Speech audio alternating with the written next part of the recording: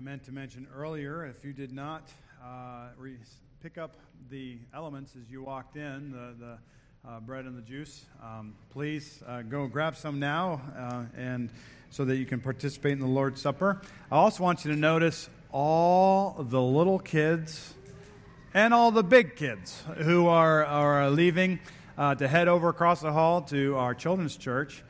We are in need of a few more helpers. So teenagers, if you have an interest in helping, adults, if you have an interest in helping, we could use your help during this time. What we're trying to do is establish 3 teams. I want to thank Candace for arranging. She really coordinated much of this, if not all of this. We're trying to create 3 teams of adults and teenagers to minister to our kids. That means you'd have a month on and 2 months off. And I pray that you would consider getting involved in that ministry. Okay. That's not good advertisement, if you can hear it. I do like to have fun. And let me just get to the right text here. All right. We are, as I say almost every week, continuing our study of the book of Matthew, the King and His Kingdom. And I'm enjoying this particular study. And so I'm going to jump right in because we're going to be dealing with a familiar topic. And I'm giving you a heads up right now. Take notice. I'm going to ask, if I remember, I'm going to ask for your participation. If you are quiet of speech, then you will have to exercise vocal expression that maybe is not customary. If you're pretty well spoken and people can hear you across the room, then feel free to speak up as you normally do. But I'm going to ask for you to actually identify some aspects of what we're going to talk about. The text brings up 3 of them, 2 specifically, but I think it's not exhaustive, and so I'm going to ask you to maybe express how you've seen what we're going to talk about lived out in your life, or that you've heard lived out in the lives of others. Okay? So last week we finished with this verse, Matthew 5:20. For I say to you that unless your righteousness exceeds the righteousness of the scribes and Pharisees, you will by no means enter the kingdom of heaven. These are the words of Jesus to his disciples. There were more than likely scribes and Pharisees sitting there listening to him. There were many others who are not religious leaders listening to him.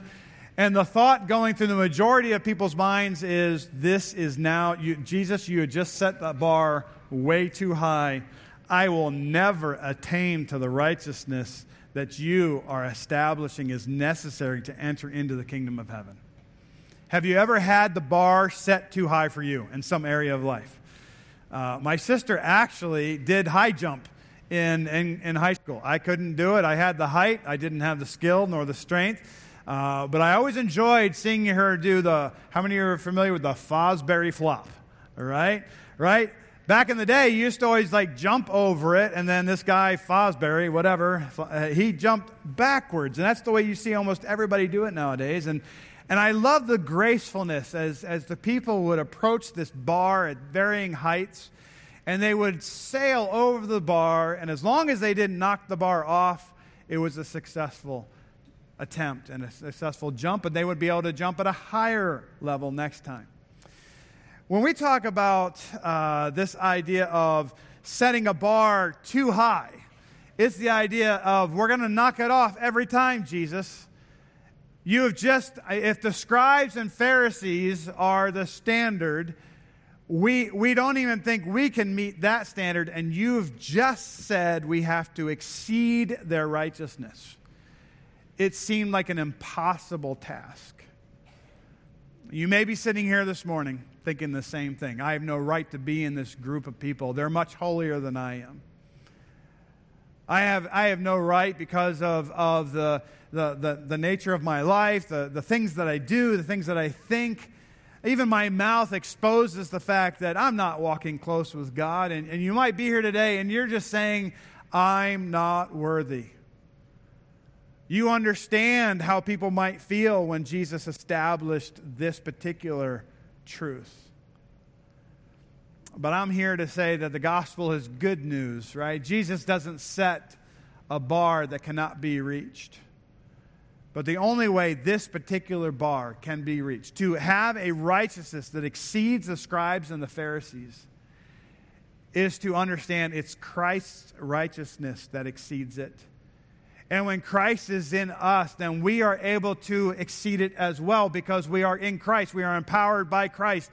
We are redeemed. We are righteous. The sin nature has been put to death in Christ. We still sin as believers, but our sin is forgiven, past, present, and future. And when Jesus is talking about having this righteousness that exceeds the scribes and the Pharisees, He's pointing to Himself. He's saying, you will never reach this on your own, but in me you will reach it every time. Because there was a problem with the scribes and Pharisees, and He's going to point that problem out in just a moment. But He starts off by setting the bar. You must have a righteousness that exceeds the scribes and the Pharisees, or you will not enter into the kingdom of heaven. I reworded it a little bit from last week, but this is the way, one of the last thoughts I concluded with. It's acts of genuine righteousness are motivated by a heart of faith in Jesus Christ. Acts of genuine righteousness. What do we mean by genuine versus non-genuine? Well, that is the nature of the scribes and Pharisees. I highlighted, it's hard to see sometimes the black and the purple, but I highlighted the word acts as in actions, as in things that we do, that people do. And I highlighted it's motivated by a heart of faith. For us to truly attain a righteousness that exceeds that of the scribes and Pharisees, our righteous acts have to be an outworking of our righteous heart. Our righteous acts are supposed to be based and motivated by our heart of faith in Jesus. And the scribes and the Pharisees, now granted, this is before the crucifixion, death, burial, and resurrection of Jesus Christ. I understand that. But Jesus is calling out their hypocrisy because they thought they were reaching the bar. And He's saying, no, your acts of righteousness are not motivated by faith in God. Your acts of righteousness are just that. They're acts, but there's no heart reality behind that. This is Jesus calling them out, but this is Jesus calling them out and establishing the truth that all of Scripture has communicated. We just had the Ten Commandments read to us. I thought that would be a little refreshing for us to have the Ten Commandments. We're going to be focusing on just one of them today, but I will say all of them kind of set the bar, don't they? And these people, these scribes and Pharisees, thought they were keeping the law, all aspects of it, not just the 10, but all aspects of it. But when God gave the Israelites the 10 Commandments, He didn't say, do it in act only, not in faith. Of course He meant do it genuinely, from a faithful heart, a faith that says, I am so thankful, God, that you have removed us from Egypt, that you have redeemed us from that slavery, that you have brought us through the water into this promised land, and now we are receiving your law, and the law is good and right, and Jesus has already established the fact in the previous verses. Don't think that I've come to abolish the law, I've come to fulfill it. So Jesus is the example of every one of those 10 commandments that we just read. But even Jesus summed it up and said, love is the way that you fulfill the law. Love the Lord thy God with all thy heart, mind, soul, and strength. Love your neighbor as yourself. This is the greatest commandment, love the Lord thy God. And the second is like unto it, love your neighbor as yourself. This fulfills the law. We'll talk more about how love fulfills the law in coming weeks, but this is just building off of last week to understand that Jesus is exposing the hypocrisy and the sin of the religious people of His day. As I stand before you now, I stand having looked in the mirror, and I'm asking you to look in the mirror yourself, even as we talk about these things. We're going to talk about a sin that is really one of those things that we probably live with day in and day out in some capacity. And my concern is it may be so familiar, you may just brush it off as, no big deal. What sin am I talking about? It's a sin of anger. All right? And we're going to talk about it. But I found myself wondering, how do I draw people in? Well, I try to draw you in by giving you the high bar, right? Please understand, you can cross that bar in Christ. It is not an obstacle for Him. But the other aspect of what I was trying to draw you in is, how is your anger life? How is anger expressed in your life? How do you deal with anger when it comes from within? How do you deal with anger when it's sent your way? Someone else's anger when it's sent your way. How do we deal with this thing called anger? As we get into this text, I want you to understand this is not a minor aspect of life. This is the first, as we talk about the king entering his kingdom, as we talk about the king speaking the kingdom truths and talking about the way a kingdom ethic is supposed to be lived out, the very first thing he focuses on is anger. But let's look at the text. We're going to look at Matthew 5, 21 through 26. Matthew 5, 21, 26. Let's read it in completely here. You have heard that it was said to those of old, you shall not murder, and whoever murders will be in danger of the judgment. But I say to you that whoever is angry with his brother without a cause shall be in danger of the judgment. And whoever says to his brother, Raca, shall be in danger of the council. But whoever says, you fool, shall be in danger of hellfire. Therefore, if you bring your gift to the altar and there remember that your brother has something against you, leave your gift there before the altar and go your way. First, be reconciled to your brother, and then come and offer your gift. Agree with your adversary quickly while you are on the way with him, lest your adversary deliver you to the judge hand you over to the officer, and you be thrown into prison. Assuredly, I say to you, you will by no means get out of there till you have paid the last penny. Again, if you're familiar with the Gospel of Matthew, and you've read this before, it's a familiar text, and it's a wonderful text, but this is the beginning of Jesus. He's given us the Beatitudes, these ways that we're supposed to live our life and that God has placed His approval on. And now we see, as we get into these verses, we're going to consider that kingdom righteousness, the righteousness that Jesus has established, is greater than that of the scribes and the Pharisees. Kingdom righteousness sees anger as a threat. I'm just going to pause there for a moment.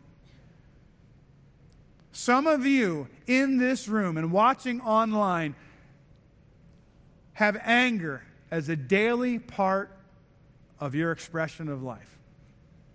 And I can say that with utter confidence, because I do a lot of counseling.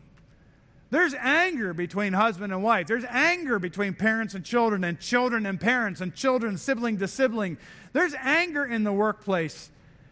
The anger is so prevalent. It is portrayed in books and on movies, and we can even act it out in even as a drama within the church. We understand anger. But kingdom righteousness sees anger as a threat to something.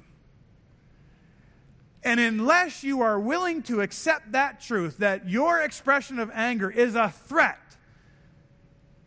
unless you're willing to receive that as a possibility for your life, you're not going to listen to anything else. I have anger. I come across angry sometimes when I'm just very passionate, right? But that's passion confused as anger. But I have genuine anger. My anger came out abruptly one day as I pulled into a gas station at Fort Bragg, now called Fort Liberty. I told the Sunday school class, I'll get over that someday. It's called Fort Liberty now. But I drove up, and because I knew the exit, if this is the pump, I kind of pulled at an angle so I'd be able to make the turn to get out in a hurry. And I got there, and my family's in the car, and I got out, and I put the pump in, and all of a sudden I realized there's a not in service sign there that somehow escaped my notice. And I was like, oh, man, and I'm in a hurry. So I put the thing back in. I get back in the car. And, of course, normally I'm parked parallel to the island. I was parked at an angle. I threw that thing in reverse to go to the next one, and I hit one of those concrete poles. I got out of the car, and I saw that thing, and I kid you not, if I had hit the car, I'm thinking I could have broken the glass, right? But I just nicked it, I just nicked it. And it hurt the tips of my fingers. I remember it like it was yesterday. My anger was there in a heartbeat. You know what got me, though? It was right on the other side of that glass were my children looking at me. And the big dent. That cost me a lot of money to fix. But it's a life lesson. It's money well spent. I have anger issues from time to time, right? It comes up. It comes from within. Folks, listen, please don't deny your anger. We're going to talk about that in a little bit in a different way. But kingdom righteousness sees anger as a threat. It's a threat to many things, but certainly a threat to community, a threat to relationship. But it sees anger as a threat and confronts it by seeking reconciliation.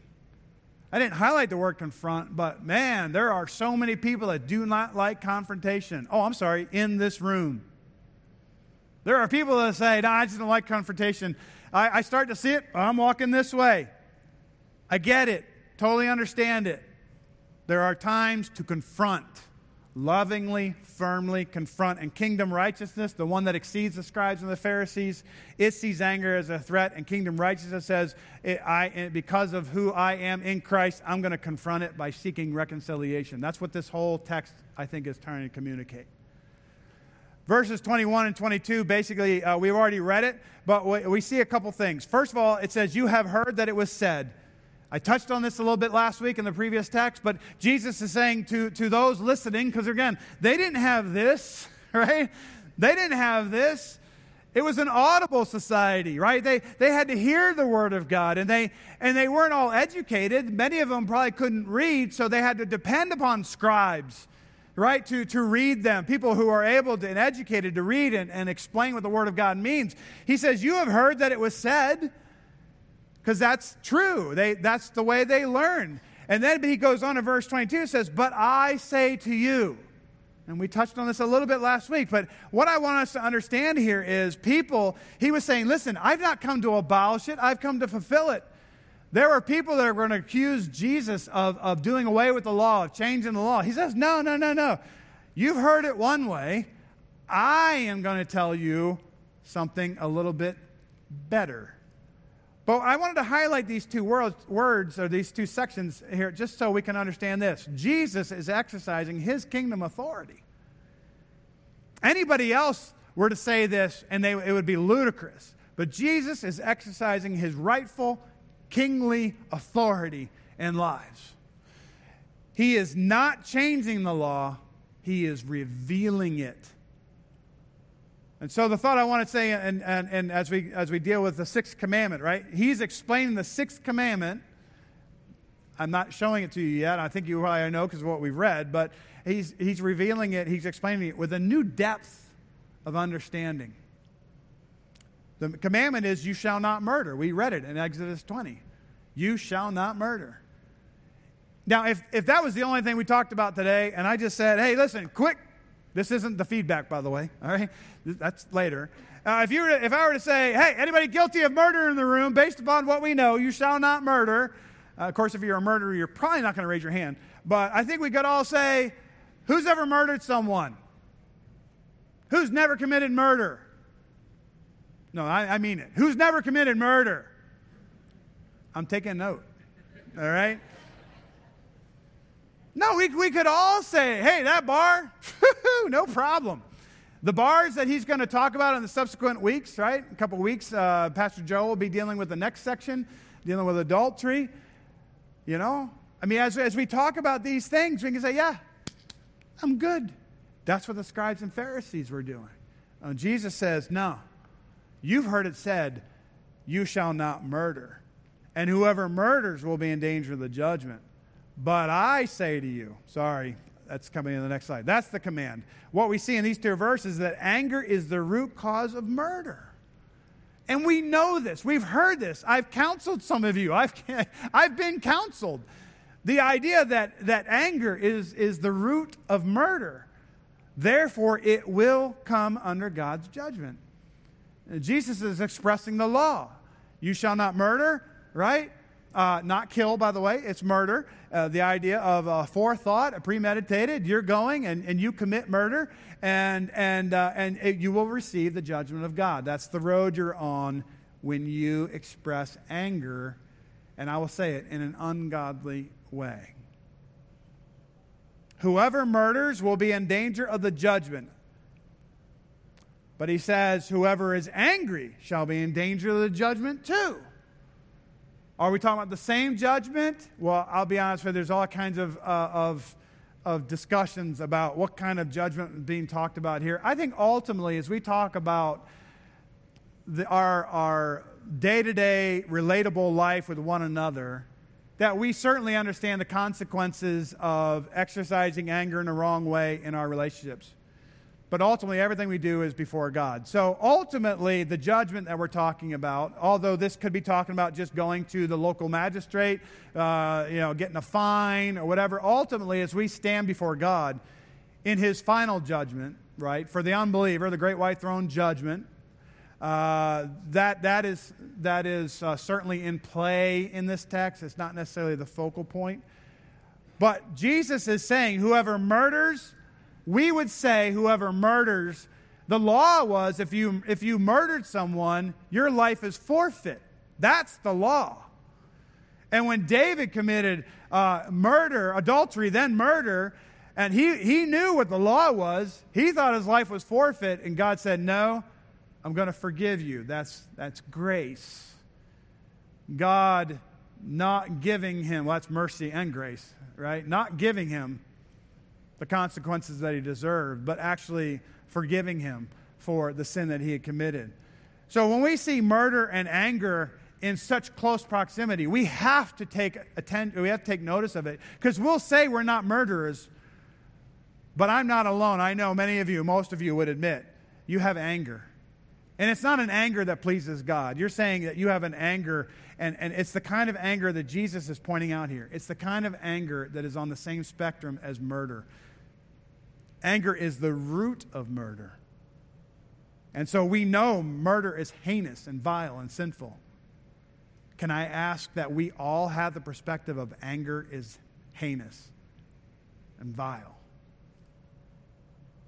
Now, it says this idea of judgment. We're going to see this more in the next verse, but I want to just encourage you that what we're establishing here is just the relation between these two. But I don't have it on a slide, but I want to deal with the black words between angry and shall. It says, but I say to you that whoever is angry with his brother without a cause. With his brother, many people believe that this is talking about believers. I think it's broader than that. I think we're talking about those within, this idea of brother is those within whatever community you're in, right? Whatever physical family, whatever community you're a part of. Because these principles we're talking about and these commands that we're talking about do not stop at the line of ethnic Israel, right? This is not talking about just Christians. It is saying, listen, I say to you, whoever's angry, if we were to make it just Christians, oh, I can be angry with my lost neighbor? Oh, good. No, that's not going to bring God glory, and you're guilty of murder in that regard. So I think his brother is a broader statement, but notice this. But I say to you that whoever is angry with his brother without a cause. Well, careful. Remember, I talked about a loophole. I think I mentioned a loophole last week, and I was saying, be careful of this loophole. You might be reading a different version today, and the words without a cause aren't even there. They're not in the ESV. They're not in the New American Standard. They're in the King James. They're in the New King James.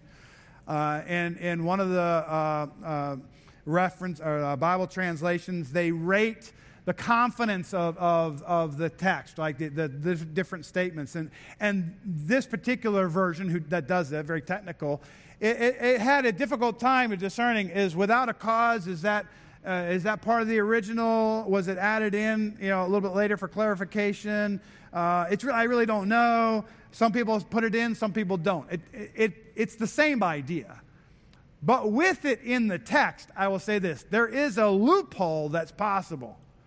Whoever is angry with his brother without a cause, that means there is a cause that's out there that you can be angry with your brother. And darn tootin', I know I have it. If I'm angry at somebody, I know I've got a cause. I've got a cause. Well, they disagree with me. I got a cause. They hit my car and didn't leave a note. Okay? I've got causes. So the problem is you can discern your cause based upon your life, experience. But I'm saying it's got to be a cause that will stand in the presence of God. If God were to say, no, that's a just cause. I'm angry over abortion. I'm angry over human trafficking. I'm angry over people who are getting people addicted to drugs without their knowledge, right? There's all kinds of things that we call that righteous anger. But that's not the anger that Jesus is talking about in this text. All right, so is all anger sin and therefore worthy of judgment? I would say no. But consider this. Here's a quote from one of the resources I studied. It's explaining the text. It says, Jesus is not saying that anger is never justified. Although most anger is in fact self-serving, there is a legitimate anger, but it is not hostile or unloving. So I wanted to, most anger is in fact self-serving. I think that's the anger Jesus is talking about, and I think that's the anger that grieves us on a daily basis, or at least frequently in our life. It says there is legitimate anger. I didn't highlight it, but it is not hostile or unloving. We just finished the Beatitudes, right? And we're heading into the sixth part of this sermon is going to talk about love. And so we're in this context. And so, yes, there is a such thing as righteous anger. And I think we've probably seen it and felt it. But notice this. It is never hostile or unloving. So there's a couple things that we can bring to the table when we're evaluating our anger. And that is just going back for a second here. That is like, what kind of cause am I claiming? Will it stand up to the scrutiny of God? And then next, am I doing it with a self-serving, which is kind of the same thing I just said, but am I doing it in a hostile or unloving way? Consider those things. When we become angry, we should stop to evaluate our hearts. That's the idea of when you realize, wait a minute, I don't think this is righteous anger I'm dealing with. Stop. Just stop right where you are. You're in the wrong. Don't make it worse. Put down the shovel. Stop digging the hole. Are there ways we can protect ourselves from getting angry? And I would have to say, yes, there are ways where we can protect ourselves. If there's that thing that you tend to get angry at, I'll say this. If you get angry when the Red Sox lose a game after scoring 12 points, and you just go into a tizzy and a rage because the other team got 13, right? Your anger's out of control. Can you protect yourself? Yeah, stop watching the Red Sox, right? Go to bed, all right? That's humor. But here, Jewish teachers, this comes from Craig Keener, another scholar. Jewish teachers, in fact, generally advocated this building a fence around the law, making it stricter to make sure one did not violate its intention accidentally. This is actually a practice we actually do, and I actually think part of this is okay. I think of the text in Proverbs, which basically tells the young man, if you know the woman who's going to entice you into her home, then don't go down that road, right? Maybe Joe will hit on that text, but I'm just saying, listen, there are things that we can put under life to prevent us from going into a particular area of sin. But I want to encourage you that to build a fence around the law was something the scribes and Pharisees would do, but what they ended up doing was trusting in the fence and not obeying the law. So building a fence, if you think about it, are we able to build a fence around our heart? It's difficult. The outward things we're good with, right? And that's what Jesus is saying. These scribes, these Pharisees, these hypocrites that he'll call them later. They had all these things in place, and they were following all their laws to keep them from breaking God's law. And in the midst of obeying all that stuff, they forgot God's law, and they were breaking it without loving others and without truly being on the inside righteous. So there are many forms of anger we must be aware of. And I'm going to ask you to consider some as we look at the next text. I'm going to ask you, there are forms of anger that we ought to be aware of. So be ready to respond. He goes on in the text and says, whoever is angry with his brother without a cause shall be in danger of judgment. Whoever says to his brother, raka, which means empty-headed, all right, shall be in danger of the council. But whoever says, you fool, which doesn't sound as bad as raka, all right, shall be in danger of hellfire. Now, I'm not going to get into all the details of this, but I will say, whoever says to his brother, raka, empty-headed, this is a verbal insult. And notice, it's said to a brother. Now, when you get to the word, you fool, it's actually the word moron. And some of us use that word. I remember watching Bugs Bunny say that word as a kid. I remember that's how I think I learned the word, right? And we throw it around there as a banter, as a joke, or whatever. No, when this word was used in this society, it was the idea of calling someone unscrupulous, wicked, sinful. It is definitely a step above empty-headed. But neither of them are admirable. And in the first century, the difference between first century Jews and 21st century us is that first century Jews lived in a shame society. These societies still exist today, where Asian countries are often talked about being shame. Shame is a big deal in their society. You don't shame someone. You must save face. You must do these different things. I may not get all my details right because I'm not from those areas of the world, but I do understand this. When you shame someone, it's like drawing a line in the sand, and you're saying, you're picking a fight. We talk about, I use the word knucklehead to a parent of a school child in North Carolina. This kid had somehow survived our school with like 6 pages of demerits and had never gotten expelled. Ken, is that wrong? That's wrong. That's a form of amen, all right? This guy, and we started realizing he always did just enough, and then at a certain point they kind of roll off. But when you print them all out, it was like 6 pages. And we're like, I called his parents in. My administrator wasn't there that day for whatever reason. I had to deliver the news that their child was now exiting our school. And I used the word knucklehead because one of our staff people used it all the time. And it seemed a little kinder than some of the other words I could have said. But it's kind of the idea of these words. I shouldn't have said it. And they were offended by it. And I quickly backtracked and say, well, okay, I could tell you more, but it would cross the line. So, and then I would be the knucklehead. All right. So whoever says to his brother, raka, empty-headed, listen, we're not offended at this. We expect this in some circles. If you listen to talk radio or any of those things, they're going to throw this stuff around, or late night TV, they're going to throw this stuff around, and we laugh. They weren't laughing in this. This is something that had to be dealt with. So when we see this, whoever's angry with his brother without a cause shall be in danger of the judgment, whether it be the local magistrate judgment or the ultimate judgment of God. Whoever says to his brother, empty head, you are also in danger of the council. That's the idea of the Sanhedrin, the religious leaders. This may be an escalation of things. But whoever says, you fool, shall be in danger of hellfire? You mean my verbal slander of another person, my rude comment, is worthy of hellfire? Well, when you consider that anger is the root of murder, and these are expressions of anger, you betcha.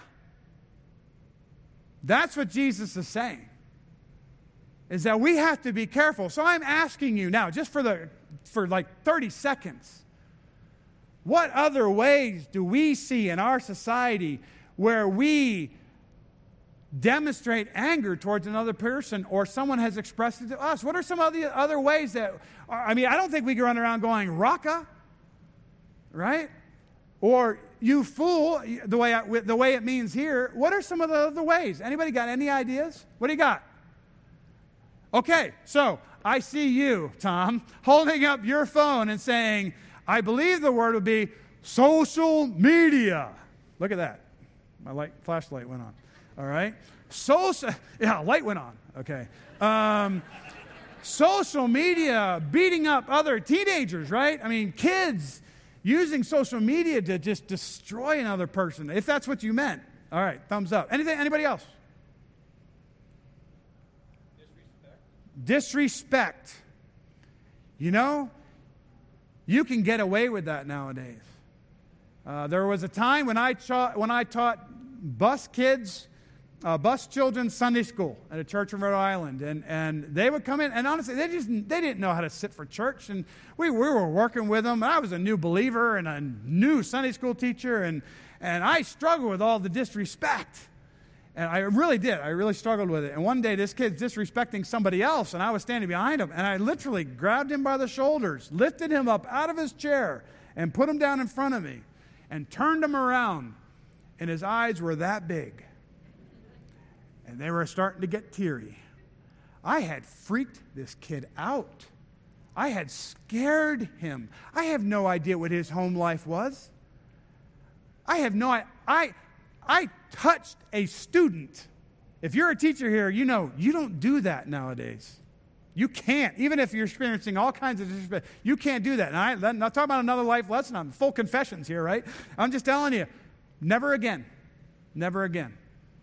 I scared that child, and I said, I apologized to him. I sat down. I gave him a hug, which you're not supposed to do either, but he hugged me back. And I let him go to his seat, and I learned the lesson that day. I'm just saying, there are ways, folks, where if you think that you're good because you don't use the word raka or fool in the way it's intended here, don't think you're okay. You might manifest your anger in a way that's not covered under these specifics, but I think the message is clear. And it's ultimately going to receive the judgment of God. God judges this stuff. Now, I know for sinners, sinners saved by grace, right? For people who are believers, yes. Okay, obviously, we're not going to experience hellfire. We're not going to experience judgment. But please remember, that doesn't mean you get to treat it lightly.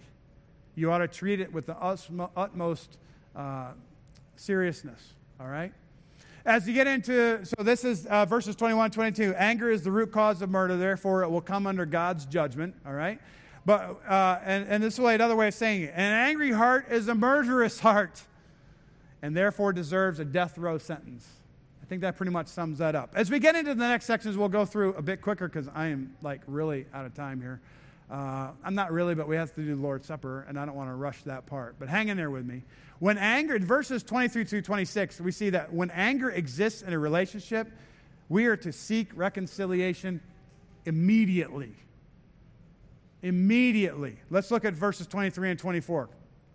Seeking reconciliation takes priority over other acts of worship.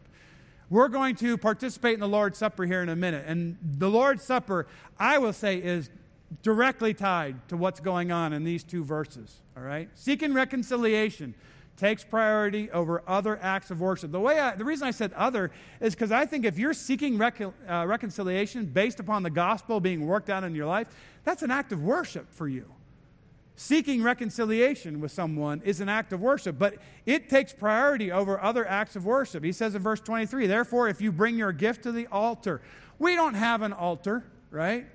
We're supposed to climb up on an altar and sacrifice our lives daily to the Lord, right? We're supposed to die daily in that sense. But and back in that day, though, they actually had altars, and they were bringing animals. They were bringing different things that they would sacrifice on these animals. He said, therefore, if you bring your gift to the altar and there remember that your brother has something against you, leave your gift there before the altar and go your way. First be reconciled to your brother, and then come and offer your gift. What kind of offerings do we tend to make? Well, most of our offerings tend to be financial, And so I'll just use that as an illustration. I don't think, most of the commentators I read, they all used money. And I just think there's other things we bring as offerings for the Lord. Our time, our resources other than money. And those are probably the big ones right there, right? But if you're bringing your gift, and I want you to envision yourself bringing a gift to God. We ought to give gifts to God, right? We ought to worship Him. I want you to envision yourself bringing some sort of gift, whether it's financial or your time or a resource. And as you are lovingly bestowing this gift, saying, Lord, please receive this as an act of worship, you remember that someone, a brother or sister in Christ, and I'm saying I think it even goes beyond that, somebody has something against you. Right? This is an interesting statement. There, remember that your brother has something against you. It's not saying, it's not that it excludes it, but it's specifically not saying that you remember you have something against someone else. It's saying when you remember that your brother has something against you. But let's just pause. I just want to say this real quickly.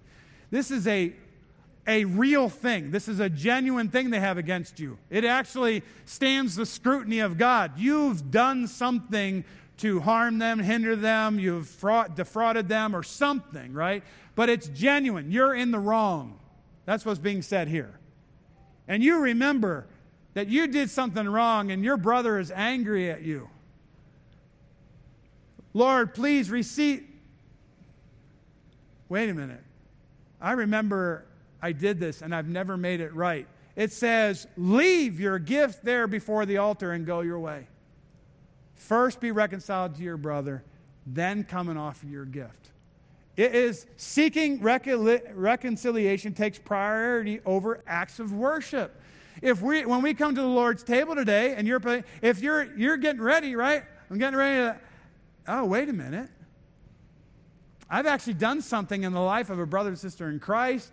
They're not in the room. I have no opportunity to reconcile with them at this moment. Put it down. Don't worry about who sees it or what anybody says. You're obeying God, which is an act of worship.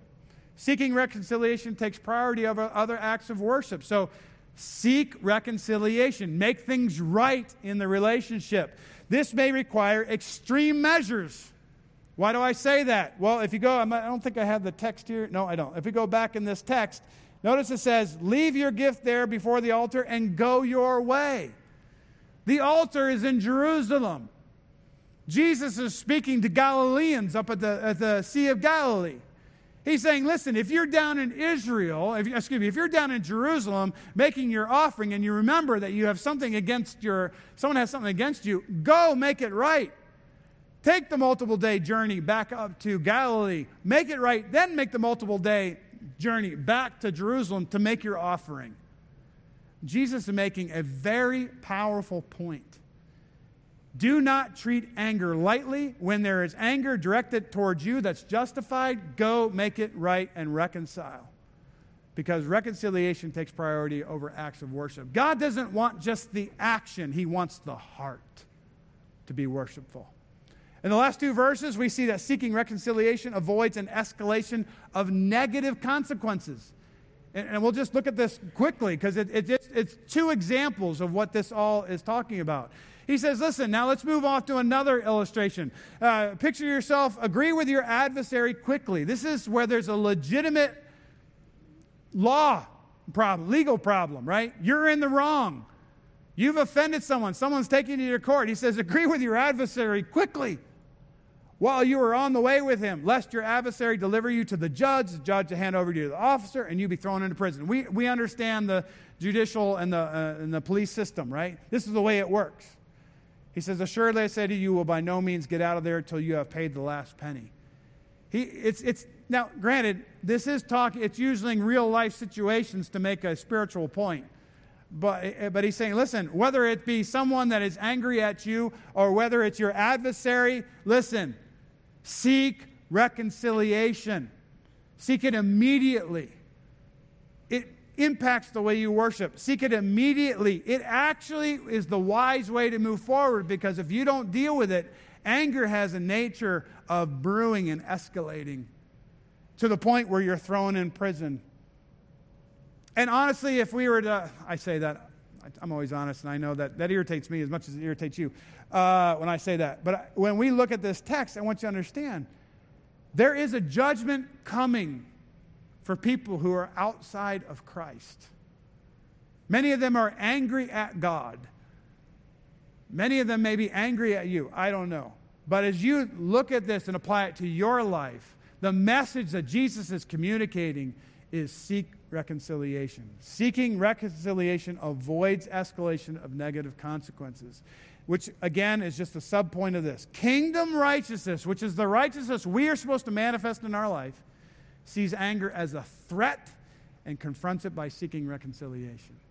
I'm asking you to think about areas in your life where this might be true, and I'm asking you, please, talk to God about it. If anger has got such a hold in your life where you just don't know what to do, come talk to me. I'm a fellow anger person, but because I think we all are, we all have it. But I'm saying, let's talk about it. Let's the light of Scripture shine upon it. Let's figure out why the anger is there.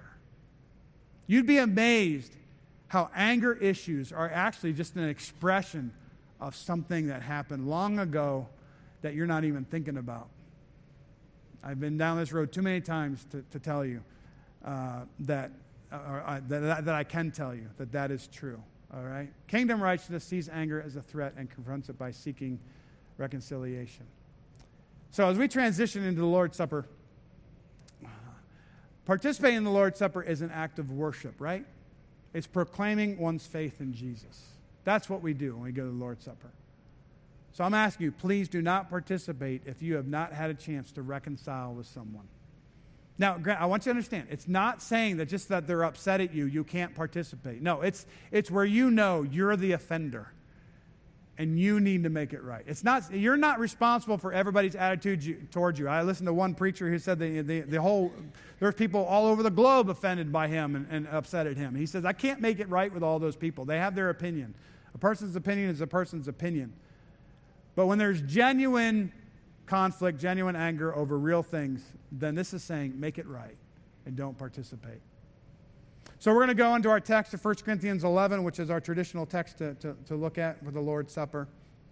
And it says, therefore, whoever eats this bread or drinks this cup of the Lord in an unworthy manner will be guilty of the body and blood of the Lord. There is the idea that when you come to the Lord's Supper, the outward expression of participating in it is supposed to resonate from the true faith that you believe.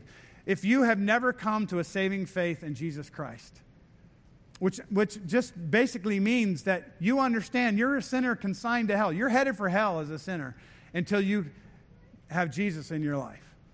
Until you recognize that He died on that cross to pay for your sin, and you recognize that without Jesus' payment for my sin on the cross, I'd be going to hell. Without you knowing that, without you have coming to faith that that's why He came, to reconcile man back to God, to create a way of having right relationship, and you realize that your sin is an offense to God, you've jumped and you've hit the bar every single time, and you've failed, that sin will receive God's judgment unless you come to a saving faith in Jesus Christ. Not just Jesus as a man, not just Jesus as a God, but Jesus as the God-man who came to this earth and died on that cross to pay the debt of sin. It says, listen, if you participate in the Lord's Supper in an unworthy manner, you're going to be guilty of the body and blood of the Lord. Don't do it. But let a man examine himself, and so let him eat the bread and drink the cup. I will say a prayer just for a moment, because I've been challenging you to examine yourselves, all right? I asked you, I believe, to examine yourself in the family happenings that went out on Friday through this message. So listen, let's just take a moment and examine ourselves, because there's still time for God to bring up something in your life that would say, I should not participate. And there's also still time, because if there's something that comes up in your life and you can repent of it right here and now, repent of it during the prayer, and then participate in the Lord's Supper. But if your repentance takes the form of reconciling with someone, wait. until the next time. Let's pray. Father, I thank you for this opportunity to examine ourselves. It is certainly, Father, a time of serious reflection. It ought to be, and it ought to be one that we engage in before this very moment. But I pray, Father, even at this very moment, if there is something that is going on in a person's life where they would say, no, I'm not ready to give up that particular sin. No, I'm not ready to reconcile with that particular person.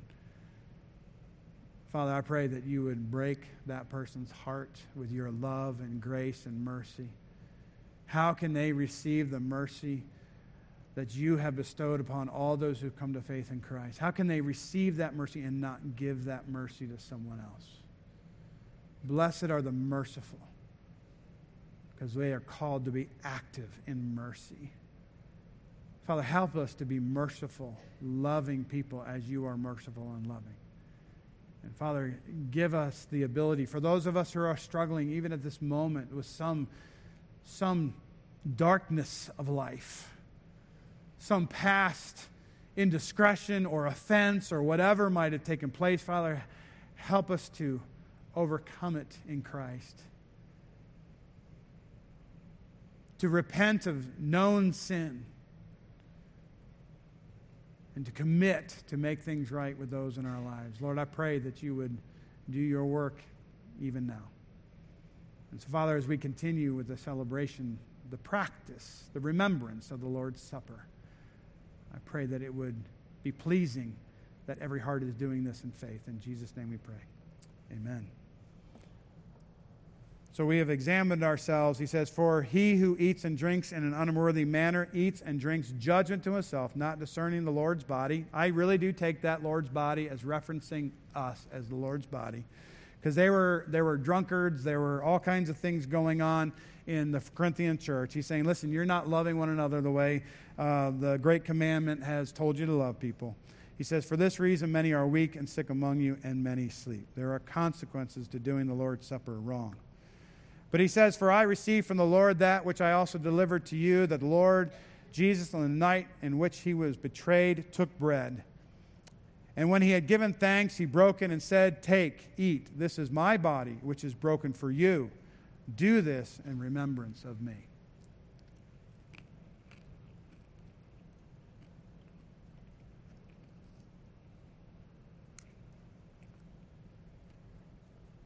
In the same manner, he also took the cup after supper, saying, this cup is the new covenant in my blood. This do as often as you drink it in remembrance of me.